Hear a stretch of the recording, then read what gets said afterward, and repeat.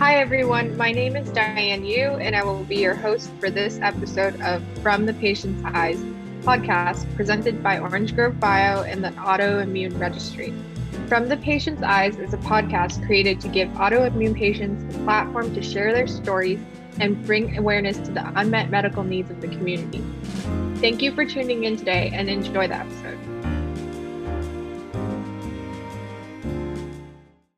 Today, we're welcoming Emily Trauma, a college student suffering from celiac disease. Hi, Emily. Thank you so much for coming on to our show. And would you please tell the audience a bit about yourself? Hi. I'm Emily. Thank you guys for having me. Yes, I'm a college student right now. I've been diagnosed with celiac for about 8 or 9 years now. So it's been like a very long journey. I'm really excited to just like talk about it and like give my personal perspective on it. Yeah, I think it would be great for our listeners to learn more about the disease and your journey and your perspective. Could you share a bit about how you found out that you had this diagnosis in the first place? Yeah, of course. So my whole life, basically since I was really young, I had a lot of stomach problems. Just generally, my stomach hurt pretty much all the time. And for most of my childhood, it kind of got brushed off as just like, a little kid. My stomach hurts all the time, don't want to go to school, leaving class to go to the nurse's office, things like that. And then as I got older, my doctor started to be like, okay, well, if you really believe something's wrong, let's figure it out. And one of the first things they did was they did a blood test for celiacs and came back 2 out of 3 positive. So then I got a procedure done to confirm, and then it was an official diagnosis. And I have been strict about my diet and health ever since then. That must have been such a difficult transition and so disruptive in your early childhood to doing normal things and being part of the school life and such. And even now, um, how long after your initial visit to the doctor did you kind of realize you had this disease, and then were you treated at the time, or was it something that you later figured out what treatment worked for you? Yeah, so the whole process of getting my like official diagnosis from my doctor took about a couple months, and then after that, um, my general practitioner basically was like, you need to follow a gluten-free diet as soon as possible and get blood tested a couple times a year to make sure that everything else health-wise was good and that my immune system was up, because it is an autoimmune disease. But the hardest part was finding a gastroenterologist that specialized in celiacs, because when I had this diagnosis, being gluten-free was not as like relevant as it is now. Like more and more people are gluten intolerant, have an allergy, have celiacs. So it took a couple of years to find a good gastroenterologist that took my personal concerns seriously, that was willing to provide me with a nutritionist who was great and was constantly up to date on finding out what new things might have had gluten in them or what is a byproduct of gluten, things like that. And it was a very frustrating transition, because you have to give up a lot of things you love, and health wise it could be a little bit inconvenient. School, like, they didn't really have gluten-free foods and stuff like that, so that was the most frustrating part.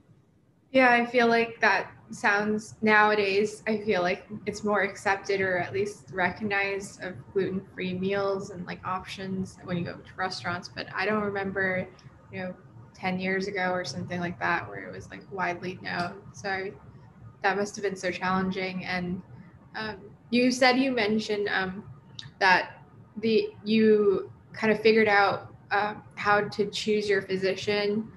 What was that process like, and in terms of the possible treatments and plans that they put you on? How did you decide, I guess, which one to go with? So initially I had a gastroenterologist who did not necessarily specialize in celiacs, but she was familiar with it and understood that like the main priority was the diet. Um, and the reason why I did not stay with her is because, you know, I needed someone who really, really understood this specific illness. It was strange to me at the time, and I didn't really understand why there weren't a lot of doctors or gastroenterologists who specialized in this. I understand now. It was just, it was a thing. Like, people had celiacs, but I think people my age and like younger and now older people are finding out more. And I think, you know, it could be the technology, it could be a generational thing. But I decided to try another doctor. I ended up going to Stony Brook Pediatrics, and there was one doctor there who at the time specialized in celiacs. Eventually, there was a second one, and I see both of them now. I continue to go to the pediatric office over there, but they have been really great, and I always stayed with them because they made me come in twice a year. They constantly were wanting me to get my blood taken and tested. They gave me a nutritionist, things like that. It made me feel a lot more comfortable, and I trusted them a lot more because they did at least seem like they really knew what they were talking about. No, that's great to hear. And it's great to hear that you had that support from your healthcare team when you were, figuring out, like, adapting to this new disease, and also figuring out what types of foods you could eat and such. What could you share a bit about how people, like your friends, responded when you first shared this journey with them, and how did you navigate that? Yeah, so it was at the time I was young. I was in 7th or 8th grade, and that time is pretty awkward as it is. So it was a little uncomfortable, especially because it was a digestive issue, and people don't like to talk about that kind of stuff. So it was I was a little embarrassed, especially because it was harder to do things with my friends, because like when you're young, like a lot of what we would do is like go out and get like pizza, and I'm like, okay, well, I can't have pizza. And like it was awkward to go to friends' houses for dinner. I said no a lot to that. I said no when I had to go to like birthday parties because I couldn't have like the food or the dessert. And I definitely got into my own head a lot when it came to my friends. They didn't bully me, they didn't give me a hard time, but it was obvious that like they didn't understand, especially because I barely understood it. I was like 13 years old. But it definitely distanced me a little, and I like didn't say yes as much as I was used to, and it was just kind of uncomfortable because I didn't want anyone to have to like go out of their way or try to understand something that seemed complicated at the time. But now my friends, they don't care. They are totally fine with it when I go to my friends' houses. Their parents, if they cook, are always more than willing to ask me as many questions as they want about what works for me. I have met throughout my life now more and more people that I'm friends with that have gluten allergies or are gluten sensitive or prefer to have a gluten-free diet, which has been really helpful to at least have one person around that's eating the same thing as me, or when we go out to restaurants, I don't feel like weird asking with them, things like that. Yeah, definitely. It kind of reminds me of like how important it is to have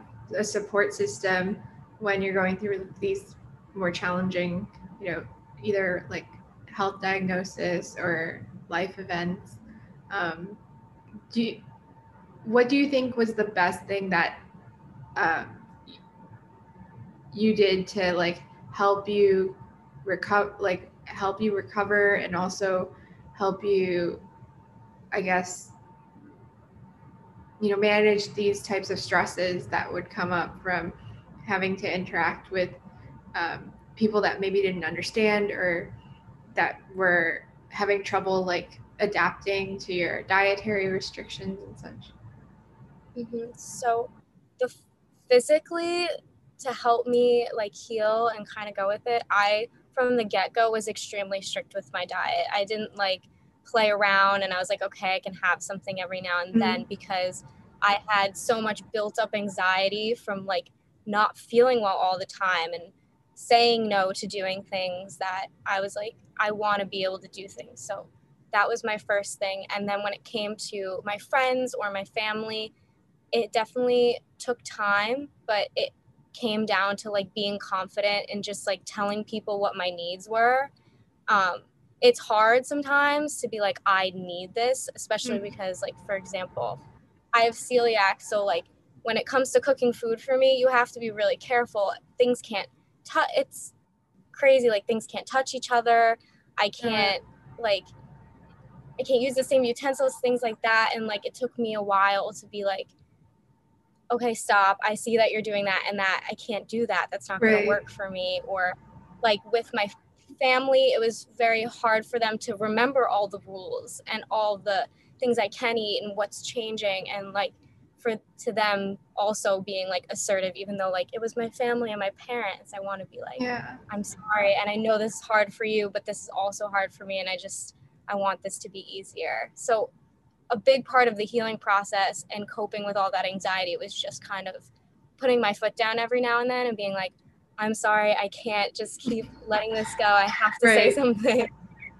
Like making sure people recognize, like, you know, you can't eat this because it's going to make you feel bad and physically, like, it's not helping you. So I think it's really incredible to hear that you were able to grow through the experience and, you know, tell the people around you that are there to like help you, you know, this is not like, you can't use these utensils and it can't be contaminated with like, you know, non-gluten-free foods. Do you think in this journey, do you feel like there was anything lacking in your treatment from your providers, or do you feel like they did a great job of managing your disease and the recovery?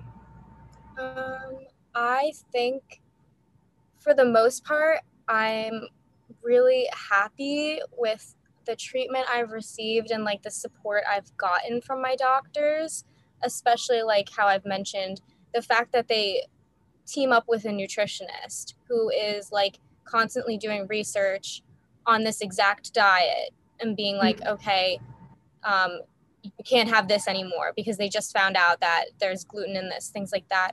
The only thing that I do wish was that there was more options.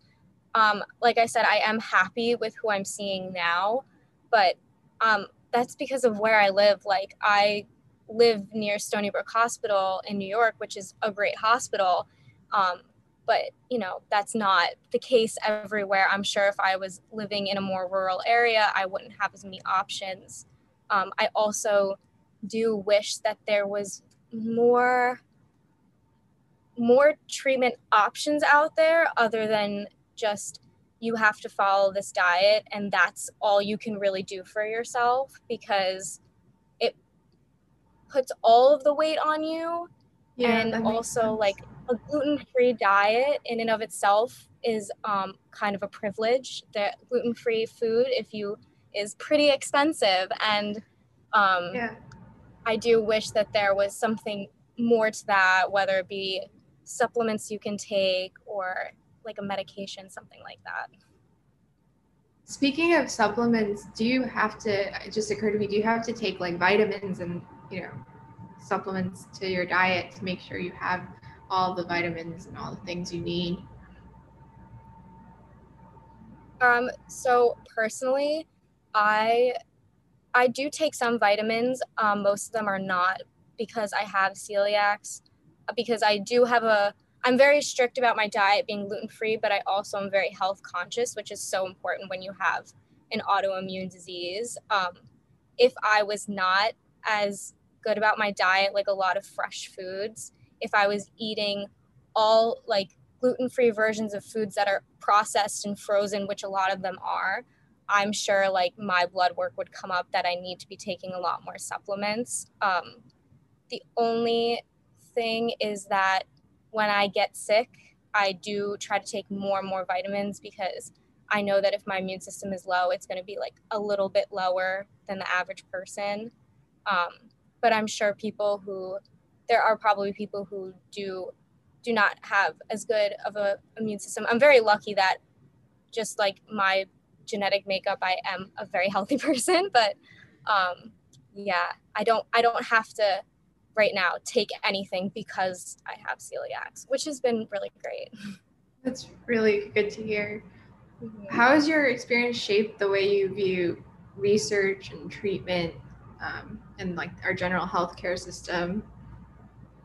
I definitely wish that some of the wheels didn't have to turn as slow, and things like celiac, like it's only now that it's very normal to have like issues with things like gluten, or more and more people are becoming lactose intolerant.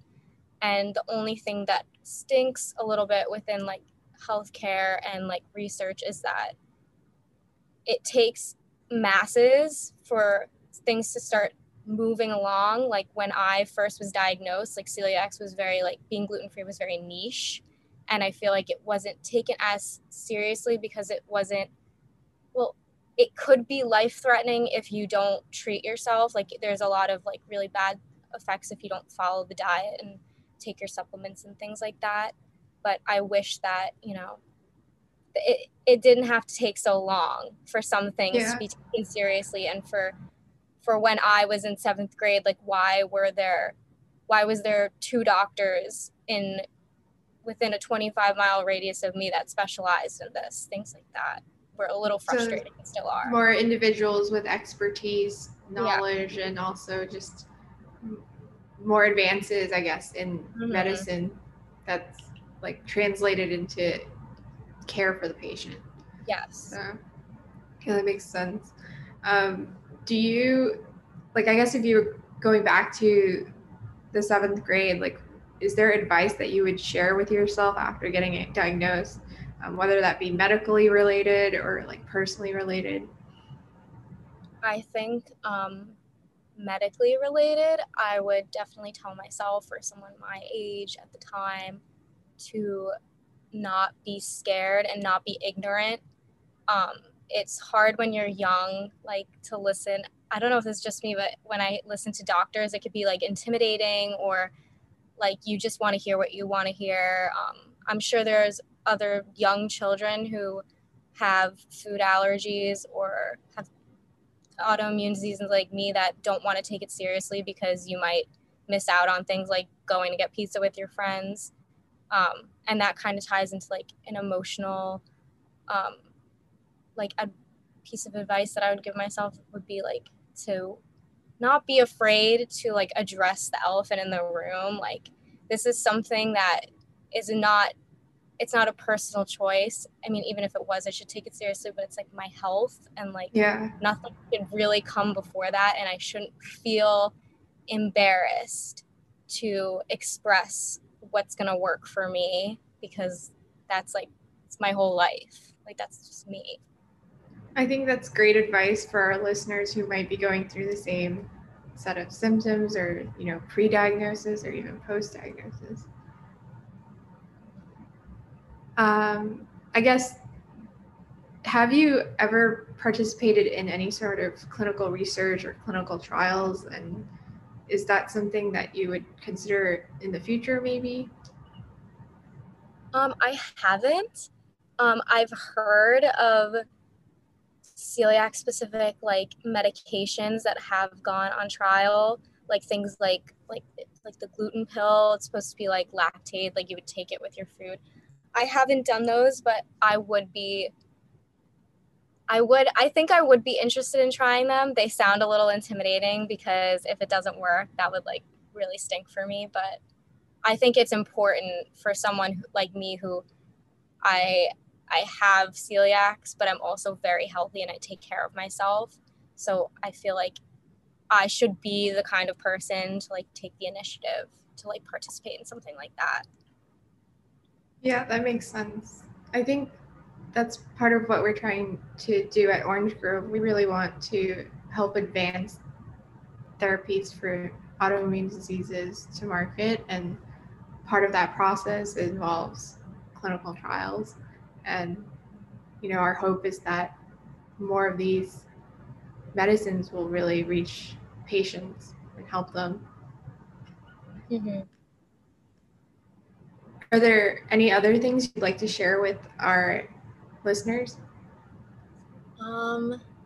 I think the only thing that I definitely want to say is just like check in with people in your life that maybe do have like an autoimmune disease, because there's a physical like challenge to it, but there's also like a mental challenge to it, because a lot of autoimmune diseases and like gastrointestinal diseases are kind of invisible on the outside, but can be like weighing down on you a lot from the inside, and like things like that. People feel really, like how I said, like I used to feel really embarrassed about it.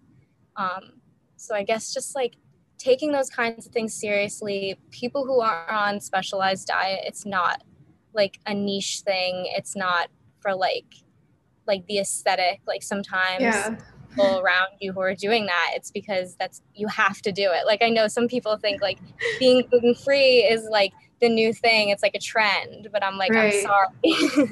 I have to do it. Yeah, I can't imagine how you feel, because, you know, some people are just like doing it for a trend, and that's all. I think it must be really hard to also be able to say, like, educate these people that, you know, this is a serious illness, and like there are people that are struggling with having to restrict their diets for a disease purpose, I guess. Yeah. Thank you everyone for listening in to Emily and I on From the Patient's Eyes, and we hope you join us for our next episode. Thank you for tuning in to this episode of From the Patient's Eyes. We would also like to thank our guests again for their willingness to be open and vulnerable in their experiences. We hope you enjoyed this episode and that you will join us for the next one.